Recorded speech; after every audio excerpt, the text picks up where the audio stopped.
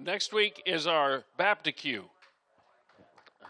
And you say, what's a Baptistue? Well, by now you've heard that term. It's where we have a church baptism and a barbecue, and we put them together, and you get a Baptistue.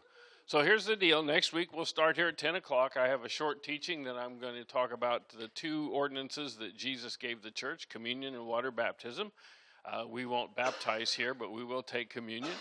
And then you'll have a chance to run home if you want to get ready for the Baptistue. Our pastors of enthusiasm, Chris and BB Jackson, are going to host this at their home. If you know Pastor Chris, you know I need him. I'm the pastor of experience. He's the pastor of enthusiasm. He brings what I lack, but hey, when he's my age, we'll see how he does, right?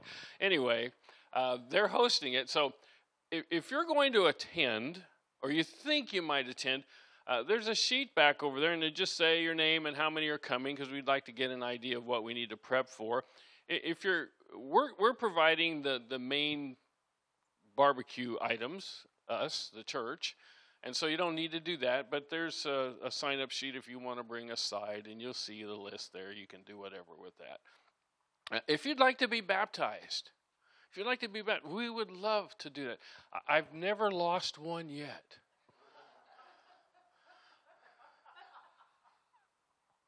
So you say, well, why be baptized? Well, here's why. I'm going to give you just a 2-minute tidbit here. We're following Jesus' example. Jesus was baptized. And when he went to be baptized, the one baptizing him, John the Baptist, said, shouldn't it reverse? No, I need to do this. And then he told us in Matthew 28 that we're to go and baptize in the name of the Father, Son, and the Holy Spirit. Why is baptism significant? Well, first of all, it's not necessary to go to heaven. How do I know that? Because the thief on the cross was next to Jesus, and he was dying. He said, today you'll be with me in paradise. They didn't say, I'm sorry, you're not going to make it because you can't be water baptized. All right? So there's grace there. But what's the significance? Well, it's a public declaration that we're a follower of Christ. But it also talks about the fact that, you remember, Jesus was on the cross, and he died. And when he died, he crucified the old man, the sin nature. So not only did he pay for sin, he killed the nature, if you will. He was buried, and then 3 days later he was resurrected to new life. And so when we are engaged in water baptism, when we participate in water baptism, it's that same symbolism that we're making a public declaration that I'm following Jesus. But I believe something supernatural happens to us, that when we go into the waters of baptism, if you will, it's like we're following Jesus. When my old man is dead, I choose to follow my new man and be raised to life. Now, does that mean after that we're going to be perfect? No, then we probably ought to baptize every week. You might say, I've already been baptized. Should I be baptized again? Well, if your baptism signified you became a follower of Jesus and you began to change life and united with his family, you're fine. But maybe you did it because it was a church tradition.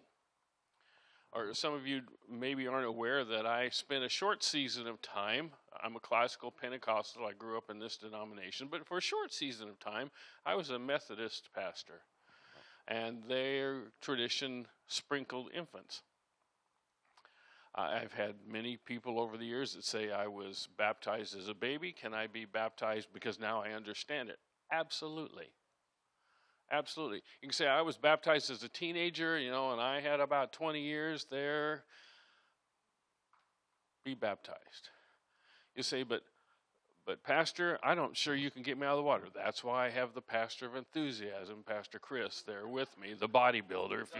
If you, yeah, he's also the pastor of lifting. I'll be on the front. He could be on. Anyway, that's funny right there. I don't know if you appreciate my humor, but it was funny. Can a child be baptized? Generally, I'm going to say we'll baptize anyone over the age of 7. That's not a rule. If a 5-year-old comes to me and says, I love Jesus and I had an experience where he changed my life, jump on in. Now you'll say, well, I'm not sure about this. What happens if I show up next week and then I make them fine? Go home, get a suit, and we'd love to have you. All right? So sign up sheets for all of those things. Please stop by over there. We I don't want to have 4 hot dogs and we have 40 people. So let us know you're coming. Let us know what you're willing to bring. Also, those of you that are online, I can't baptize you online. Sorry. But if you're interested in coming, if you'll just email us, info@therivers.org, say, we're coming next week. We'd be delighted to have you. Let us know. That would be fantastic. As always, I remind you to be faithful in your giving. Give as God has blessed and prospered you. If you wonder why we give, go back and listen to my teaching last week. It was a stem winder. If you're here in the house, we have the basket up in front. So how are you all doing? Everybody doing okay? That's good. Now we can see if we can get the inspired notes. The last 2 weeks, we're in a 9-week. Actually, I'm going to wrap this series up next week, Life Changers, because water baptism is a life changer. But Pastor Chris and I have shared over these last 9 weeks things that we've learned in our life that changed our life. I started off with the perfect will of God way back when. I first heard that teaching and came to understand it when I was 17. I can repeat the sermon as I heard it that was delivered by my mentor, G. Lee Thomas. I can use the illustration. I can tell you what boots he was wearing. And when he did this outside the pulpit, we used to have these big boxes you stood behind. I can remember all of that. It changed my life. It's like, okay, I don't have to wonder. I can make decisions because I'm walking in the perfect will of God. But of these 9, generational transference I talked about 2 weeks ago, what I shared last week and what I share today are the most personal that I will probably ever be with you in my season of pastoring. This is personal to me.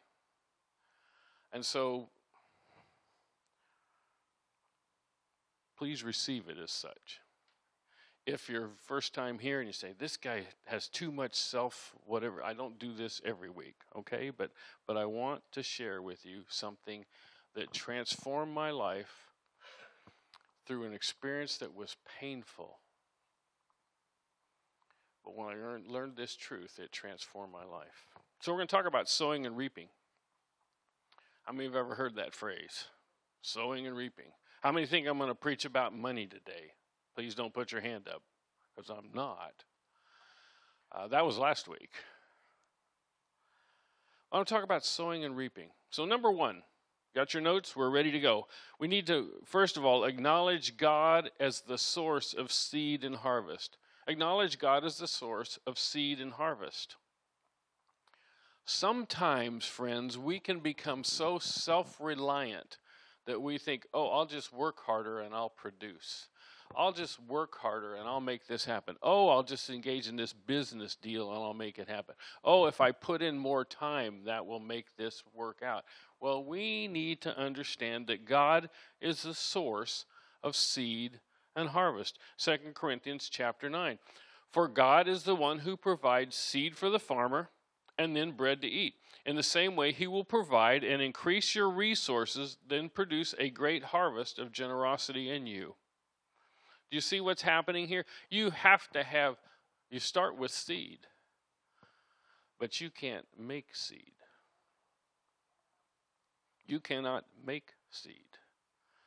You have to start with seed. You'll say, well, what is my seed? It might be your gifts and talents. Your seed might be your time.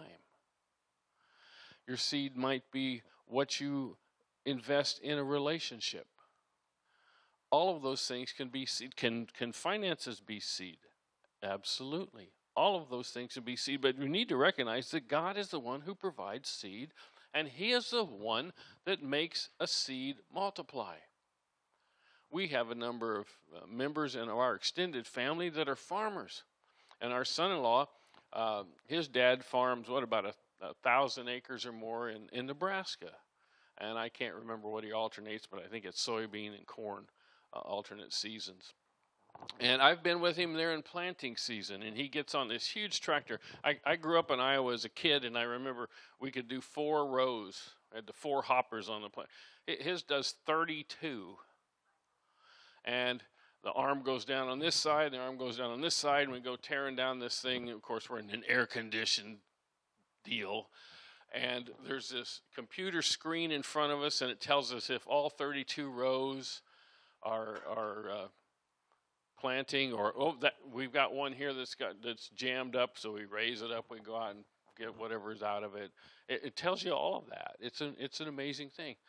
And so Russ does that. Russ plants 32 rows at a time, and he has a full-time job. He just does this for fun on the side, and he plants 1,000 acres. He plants 1,000 acres, but guess what he does after that? He waits. Because he can't make his seed grow. Now, he's in an area where you have to pray for it to grow. You say, what does that mean? Well, they don't irrigate. So when you see the Midwest storms in June, July, and August, say, oh, poor them, they're all going, thank God. Here in California, we don't trust the rain, so we irrigate. We have canals all over the state, right? So God is the source of seed, and he's the one that makes seed increase and ensures us a harvest. 1 Corinthians 8:5 says, for us there is one God, the Father, who is the ultimate source of all things and the goal of our lives. Well, when we talk about sowing and reaping, how many have ever heard it referred to as a law? The law of sowing and reaping. Sure, it will go into Genesis chapter 8. This is where this law begins. In Genesis 8, you remember the guy Noah? Noah heard from God. Said, build a boat, it's going to rain. What's rain? It had never rained before. Can you imagine that? And it takes you about 100 years to build a boat. What's a boat? What's rain? I mean, there's a whole lot of things that this guy did to demonstrate faith. And you know the story. The earth was flooded, the whole bit. But in Genesis 8, it says, Noah built an ark to the Lord, and then he sacrificed as burnt offerings the animals and birds that had been approved for that purpose. And the Lord was pleased with the aroma of the sacrifice and said to himself, I will never again curse the ground because of the human race, even though everything they think or imagine is bent towards evil from childhood. I will never destroy all living things. Here comes the law. As long as the earth remains, there will be planting and harvest, cold and heat, summer, winter, day and night. It's a law. As long as the earth exists, as we understand it, there will be planting or seed time, and there will be harvest. Number 2, we need to respect the law of the harvest. We need to respect the law of the harvest, which states a couple of things. The first one it tells us is you reap what you sow. How many have ever heard of teenagers and I sowed my wild oats, and then you wondered why you didn't get wheat?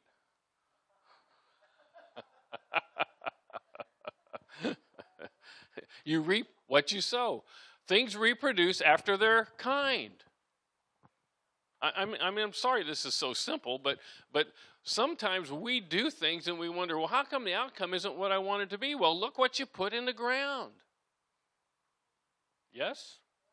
You reap what you sow. How many think that you said this was going to be encouraging, Mark? and you're not encouraged so far. You reap what you sow, maybe because you know what you sowed. Galatians 6 says, don't be misled. You can't mock the justice of God. You will always harvest what you plant. You will always harvest what you plant.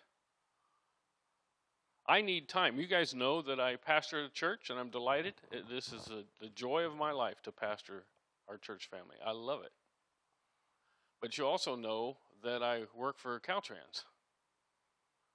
And I lead a team at Caltrans, so I don't walk in, and I'm not a clock hitter. The other night, 8:30. When do I prepare sermons? At 4 in the morning. So guess what I need? I need two things: time and energy.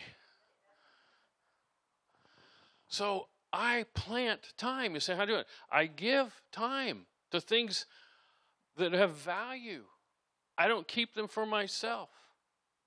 Why do I plant time? Why do I donate time, if you will, to things? Because I need it. Does that make sense? I would be kind of crazy to think, okay, Lord, I need you to give me some time, but, you asked me to go do this and this for you, but I don't have time for that. I would not be very wise to expect a harvest of something that I'm not willing to plant. Absolutely. You respect the law of the harvest, says you reap what you sow. Those who live only to satisfy their own nature will harvest decay, death from that sinful nature. But those who live to please the Spirit will harvest everything from the life of the Spirit. So, let's not get tired of doing what is good. At just the right time, we will reap a harvest of blessing if we don't give up.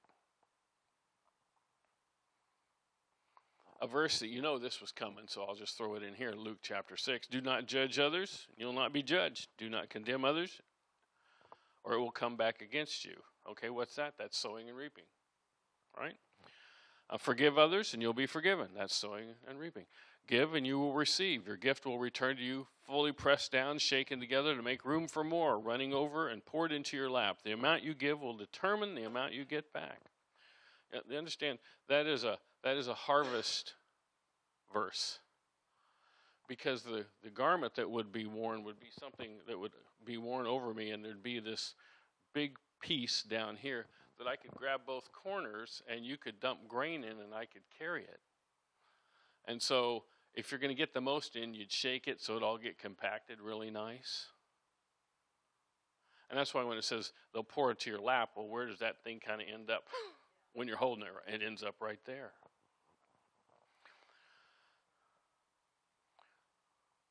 You reap what you sow. Proverbs 20. Those too lazy to plow in the right season will have no food at the harvest.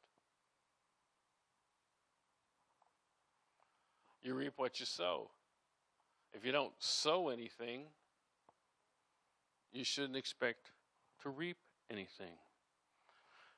Here's the second truth I want you to get about the law of sowing and reaping. You reap what others sow. You reap what others sow. You've all heard my story. I'm a pastor's kid. Sat right here, Greg. My mom played the piano right here. She also led songs from the piano because my dad couldn't carry a tune. He sang one solo once in his 35 years of ministry, and it was on his last Sunday at a church in Iowa. People came up and said, Pastor, why didn't you sing more often? He said, I've been practicing this one since we got here. And it was true. So Mom could sing, play the piano, and snap her fingers at me sitting right there, Greg. That's where I had to sit. And one snap meant, that's a warning. 2 meant we were going to meet Mr. Spoon later that day. I'm grateful that I grew up in a pastor's home. I got to travel the world and travel the United States. And every February, I got to leave Iowa or Minnesota and go to Southern California for our pastor's conference, which was always in L.A. And my aunt always felt bad, so she would skip the conference and say, I'm going to take, and we went to Seal Beach, and we went to Disneyland, and we went to Knott's Berry Farm, and had the chicken dinner more than once. And I'd come back and everybody said, man, it snowed the whole time you were gone. What happened to you? I was at the beach. People say, oh, it's so sad that I had to be a preacher's kid. It was the best thing ever. I was reaping what my parents sowed into my life. I am grateful. But if you know the rest of the story, you know my birth parents left me at the hospital. That's the rest of the story. So guess what they sowed into my life? rejection and abandonment. And guess what I reaped? Rejection and abandonment. And I was 35 or maybe 40 years old when Jill and I were in a divorce prevention class. For 3 weeks, the Tuesday nights, he kept talking about integrity, I act in integrity because you reap what you sow. And then he said, sometimes you reap what others sow in your life. And I suddenly realized why I held my wife at arm's distance. She had the curse of being a woman, like my mother, who had rejected me and who had abandoned me. And I didn't want to be vulnerable. I didn't want to be hurt. And then, that happens to you, and then you have little events along the way that just add to it. And what are they? What are all those events? They just compound the lie that you believe, that something's wrong with you.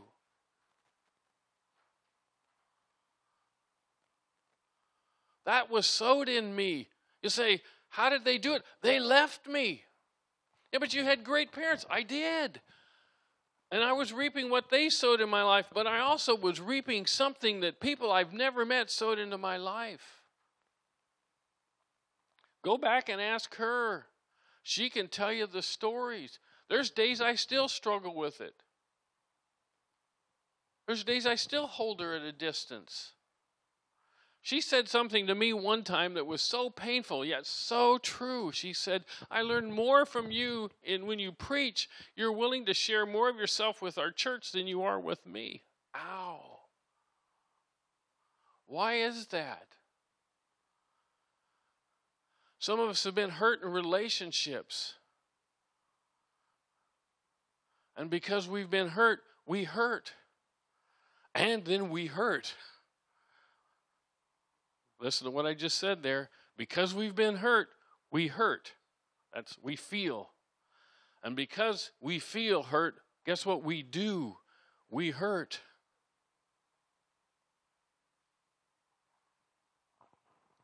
You reap what others sow. You'll say, is that in the Bible? Yes, it is. In Matthew chapter 13, here's another story Jesus told. The kingdom of heaven is like a farmer who planted good seed in his field.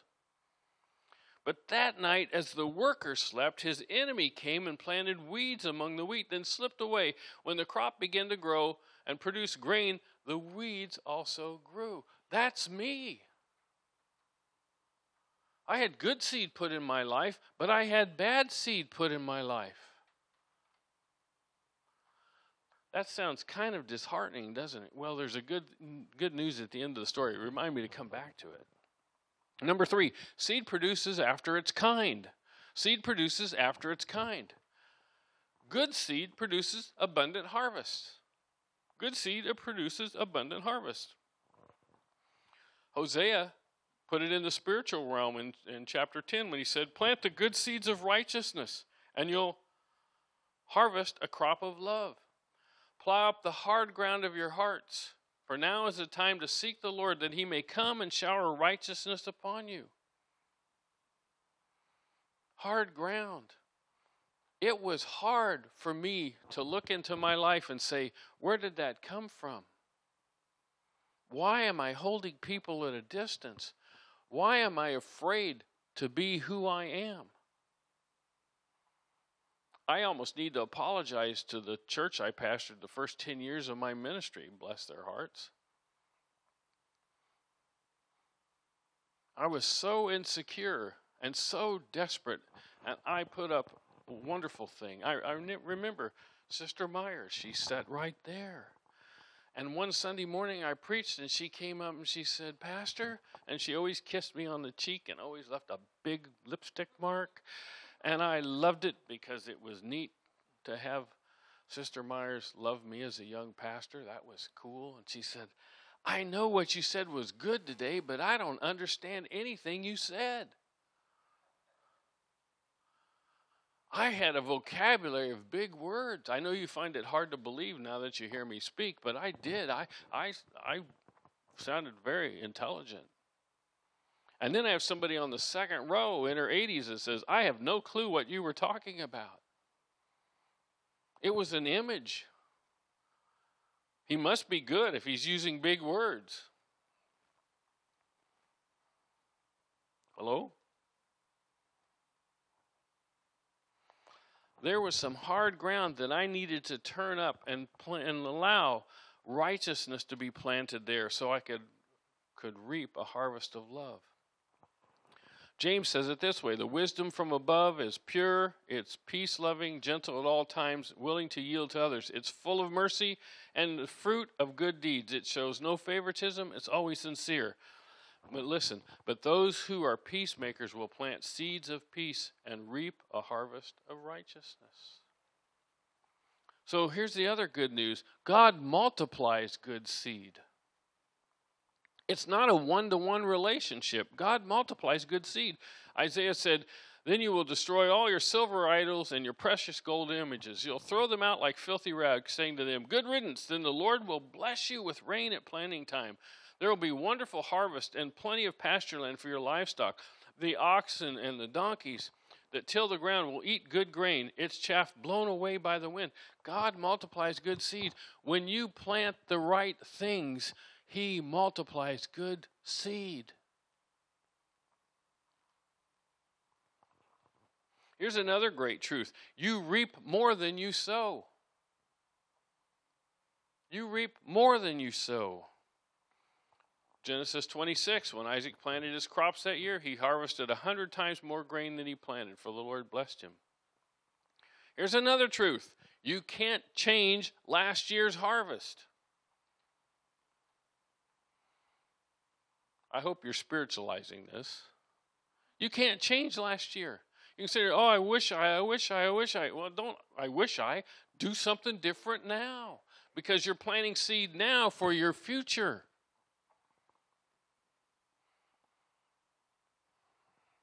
You can't change last year's harvest. Paul said it this way: I focus on one thing, forgetting the past and looking forward to what lies ahead. I press on to reach the end of the race and receive the heavenly prize. Here's another truth. This is painful. Bad seed produces bad harvest. James talks about some bad seed. He said, for wherever there is jealousy and selfish ambition, there you'll find disorder and evil. So what's the seed? Jealousy and selfish ambition. What's the fruit? Disorder and evil. Evil people get rich, the Proverbs wrote, for a moment, but the reward of the godly will last. Proverbs says, those who plant injustice will harvest disaster, and their reign of terror will come to an end. Job said it this way: my experience shows that those who plant trouble and cultivate evil will harvest the same.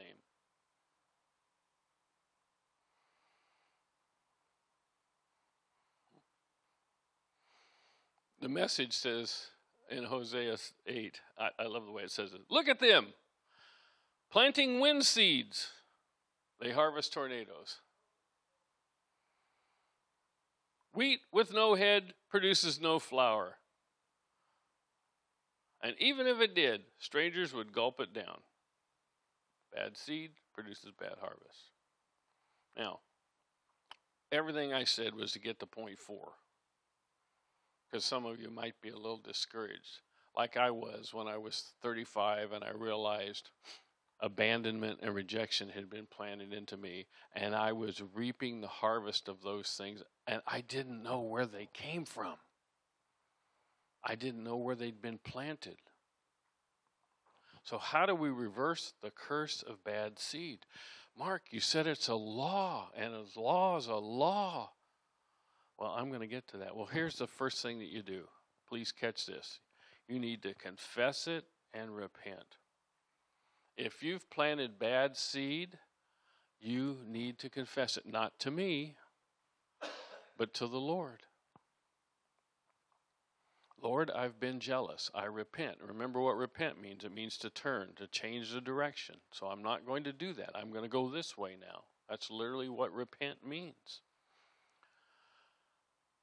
Proverbs says it this way: people who conceal their sins will not prosper, but if they confess and turn, that's confess and repent, they will receive mercy. How many of us need mercy? That's getting something you didn't earn. That's getting a debt paid for by someone else. Psalms 128 says, those who plant in tears will harvest with shouts of joy. They weep as they go to plant their seed, but they sing as they return with the harvest. Let's get into the New Testament. If we confess our sins to him, he is faithful and just to forgive us our sins and to cleanse us from all wickedness.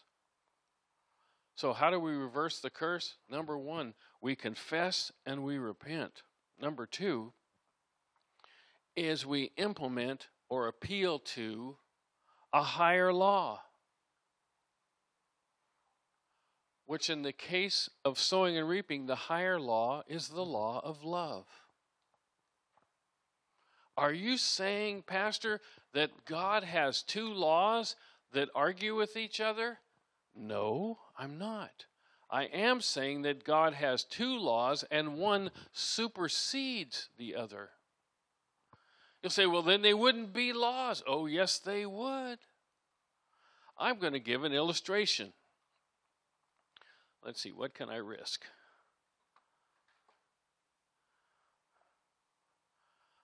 What will happen when I let go of my memory stick? It's not a trick question. What will happen? It'll drop. Why? What do we call that?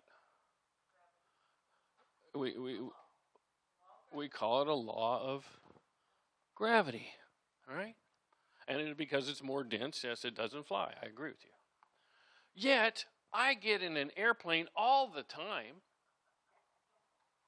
and I never think about, gravity's a law, and I'm in something that shouldn't get off the ground. I don't even think about it. I get in, I don't watch the little thing up there about, buckle your seatbelt. I know that was neat in the 60s when our cars didn't have them, but I kind of get it. And I know where the emergency exit is because it's the row in front of me. And yes, I know you have bathrooms, and I know because I'm cheap, I have to go to the ones in the back. And I know that you're going to give me a snack about that big, but for a fee, you'll let me become inebriated so I overcome my fear of the law of gravity. Why do I get on a plane and not worry? Because there's another law. It's the law of aerodynamics, which says that if a wing is designed in such a way, and I'm going to simplify this, so that the air traveling over the top of the wing at high speed, because the distance is farther, it spreads out, and the air underneath remains compact, if you will. So there's more molecules pushing on the wing up than there are on the ones down, and it all works because I'm traveling at a speed, which is why we have a runway. And as long as we maintain that, and as long as the air going over the top has a farther distance to travel to meet up with its buddies than the ones that took the shortcut underneath, there'll always be lift. That's why when you look at a plane, you look at the wing, it's really not straight out. It's doing this, right? It's a law. It's a higher law. But the minute they slow that plane down, guess what happens? Gravity starts winning. Now, they do it in a controlled way, so they transfer law, if you will, and most times we land. Except in Reno, every time I've come in there, it's always on one wheel on the left because of the wind coming off the mountains, I guess. I've had a couple of rides where people met Jesus. But in general, it's a seamless thing. Okay, now I don't want anybody coming up to me and saying, actually I understand what the law of aerodynamics is, and it's much greater than I can explain it. But I do know why a plane flies. I do know why the law of love supersedes the law of sowing and reaping. Here's how it works. We sat in divorce prevention. It hit me without Jill elbowing me. Wow, I've had these things sown in my life. And as a result, I'm sowing things in her life, and I'm sowing things into our relationship. rejection, abandonment, keeping people at a distance. I need to take care of that. And I could take you to the place and I could show you the row if they still have the seats there at a church in Lodi where I stood in a dark auditorium on a late Tuesday night and said, Lord, you know where Mom and Dad are. And you know why they did what they did. And maybe it was the only choice they had. I just always assumed that I was one of those backseat conceptions, you know. And Mom got sent to Grandma's for a year for school and then came back. I learned to be grateful that I wasn't aborted. And then my good friend and colleague that I've worked with for 40 plus years, he too was adopted, and he found out later on that we loved you, but you were our 13th and we just knew we couldn't take care of you. So I decided to change the view. Maybe I was just at the end of a long line and they ran out of money. It didn't matter. I stood there and I said to the ceiling, which I was talking to God, Lord, you know where they are. And you know why they did what they did. Let them know I forgive them because I don't want them to be held under guilt either. You know what I was doing? The law of love, as is applied in this area, is seen in forgiveness. It is seen in forgiveness. It's understanding that God has forgiven me and that I can forgive others. You say, but Mark, you don't know what that person did to me. I don't know what they did to you. I don't know why my parents abandoned me. I don't know why they gave birth to me in Kansas City General and left me there. I don't know. That's pretty bad. Leaving your child, that's pretty bad.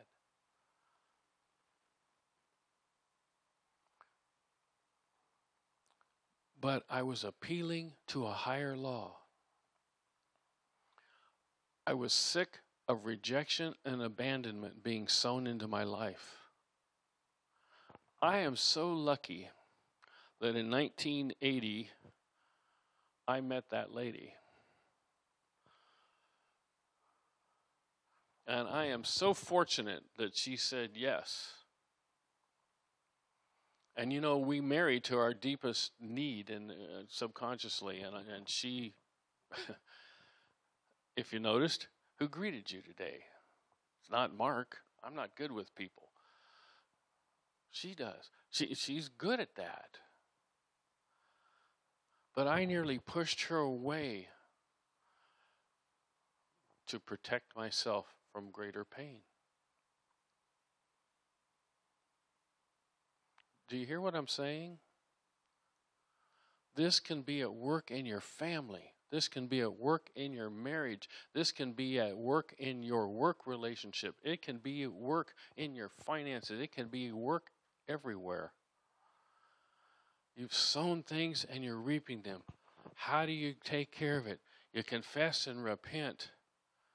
And if it involves someone else planting seed in your life, you forgive. Now you say, but you don't understand. And I'm going to be very specific. Maybe you've been in a marriage relationship where there was abuse. Forgiveness doesn't mean you go back in and get abused. Please don't take that. That's not what forgiveness is.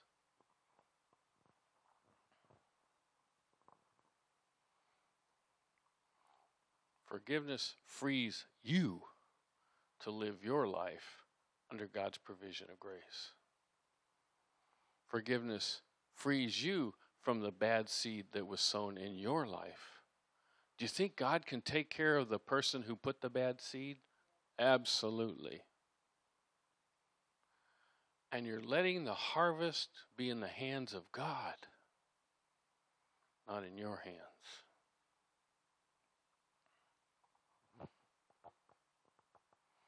Implement the higher law, the law of love, as expressed through forgiveness.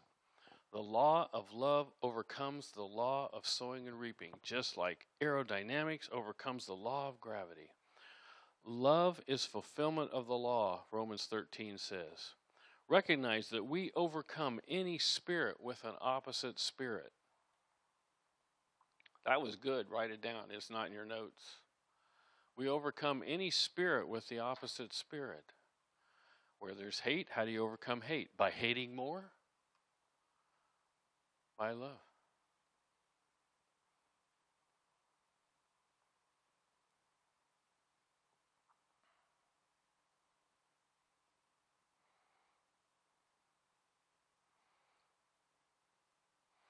Romans 12 says, never let evil get the best of you. Instead, overpower evil with good. Psalms 107 says, he turns fruitful land into salty wastelands because of the wickedness of those who live there. But he also turns deserts, here's the good news, into pools of water, the dry land into springs of water. He brings the hungry to settle there and to build their cities. They sow their fields, plant their vineyards, and harvest their bumper crop. How he blesses them. They raise large families there, and their herds of livestock increase. I had the joy yesterday of reaping something that was sown in that decision that I made 30 years ago now. Our only granddaughter wanted to stay over. And Jill said, are you going over to do something at the kid's house? And I said, no. I said, because we're going on a bike ride, and I don't want Brinkley to be disappointed. And so we all went down the river trail. She thought she was a great rider and in great shape. And when the old people led the way home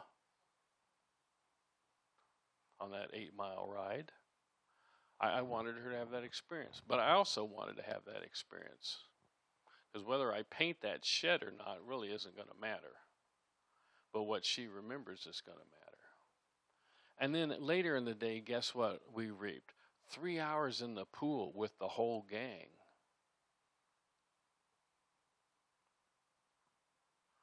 You'll say, how is that reaping what you sow? Well, you know what? Abandonment and rejection was sown in my life. I am not going to put that in my grandkids because that's been broken in me. So I threw the football when they would run into, Poppy, that was too low. It was too high. It hit me in the stomach. It hit me in the hands. You know, what am I supposed to do? Like insert it into your body? I don't know how to make you catch it. You know what I'm talking about? What a precious day. Did I get anything done on a project list? No. Did I change the headlights out on my truck? No. They can do tomorrow. I reaped something that was different than what was sown in my life.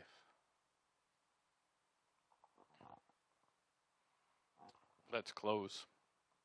What are our conclusions? Number one, believe God will increase your good seed into a bountiful harvest.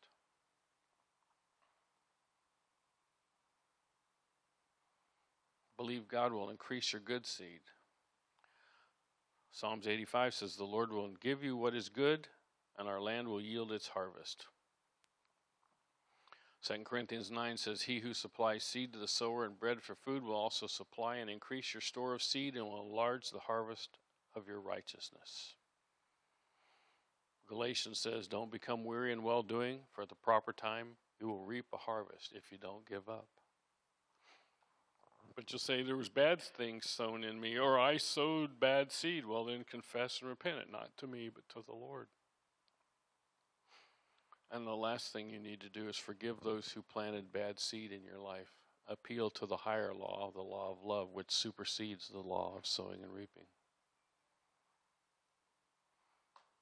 I don't know how to say this any other way than the way I did today.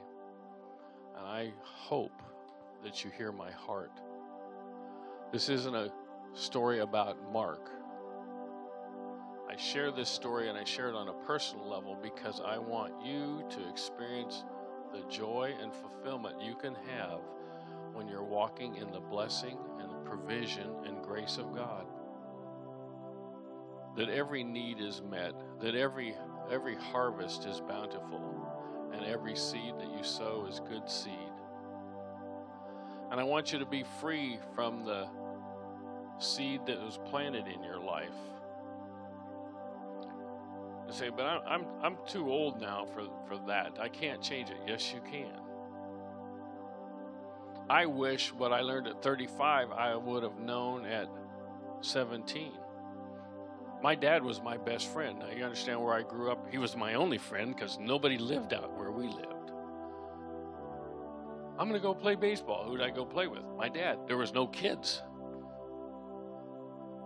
And when he got sick and died when I was 17, guess what that sent a message? People you love abandon you and they reject you. You know, death sends a message of rejection. It's not intended. My dad didn't mean to do that. But what did it do? It compounded the message that had already been in my heart. These things happen to us. Seed has been sown into our life. And the enemy comes and whispers about it and says, you're not worth it. You're not any good. You're getting what you deserve. That's where the spirit of poverty comes. That's where, you know, my relationships aren't going to last. This is where you start hearing messages, my kids are never going to be what they're supposed to be. All of those things come from this kind of a situation. Well, what do? If you planted the seeds, confess and repent and say, Jesus, I appeal to the higher law, the law of love, which is forgiveness. I need you to forgive me. And if those seeds were planted by the adversary through other people, forgive those people. Just like Jesus did. Father, forgive them. They don't know what they're doing. And appeal to the higher law, the law of love. Is this okay? So, Father, this morning we thank you for this truth. That there is a law of sowing and reaping. It's the first law you established. It's the first law. It's in Genesis 8. First law you ever said. As long as time exists, there'll be seed time and harvest. But you also gave us the higher law, the law of love, which you demonstrated through your Son, Jesus, who came to die on the cross that we might have forgiveness. And that the law would be superseded by the law of your love for us. And Lord, I pray today for those in this room and watching online, I pray, Lord Jesus, that you would help us to forgive others that have sown seed, whether it's seed of discord, disharmony, rejection, fear, anger, any of those things. Father, help us to forgive them and appeal to your higher law, the law of love, so that that bad seed will no longer produce fruit in our life, but the good fruit from the seed of righteousness will be seen in us, and we'll thank you for it. Amen and amen. You joined us today online. Thank you for being with us. Hope you'll come out and join us next week at the Baptist. God bless you and have a great, great week. For those of you in the room, I want to do something a little different. I'm going to ask Dan and Dale just to come up. And if you would like prayer about one of these things, maybe you just need to share a little bit about that. I urge you to take advantage of this time.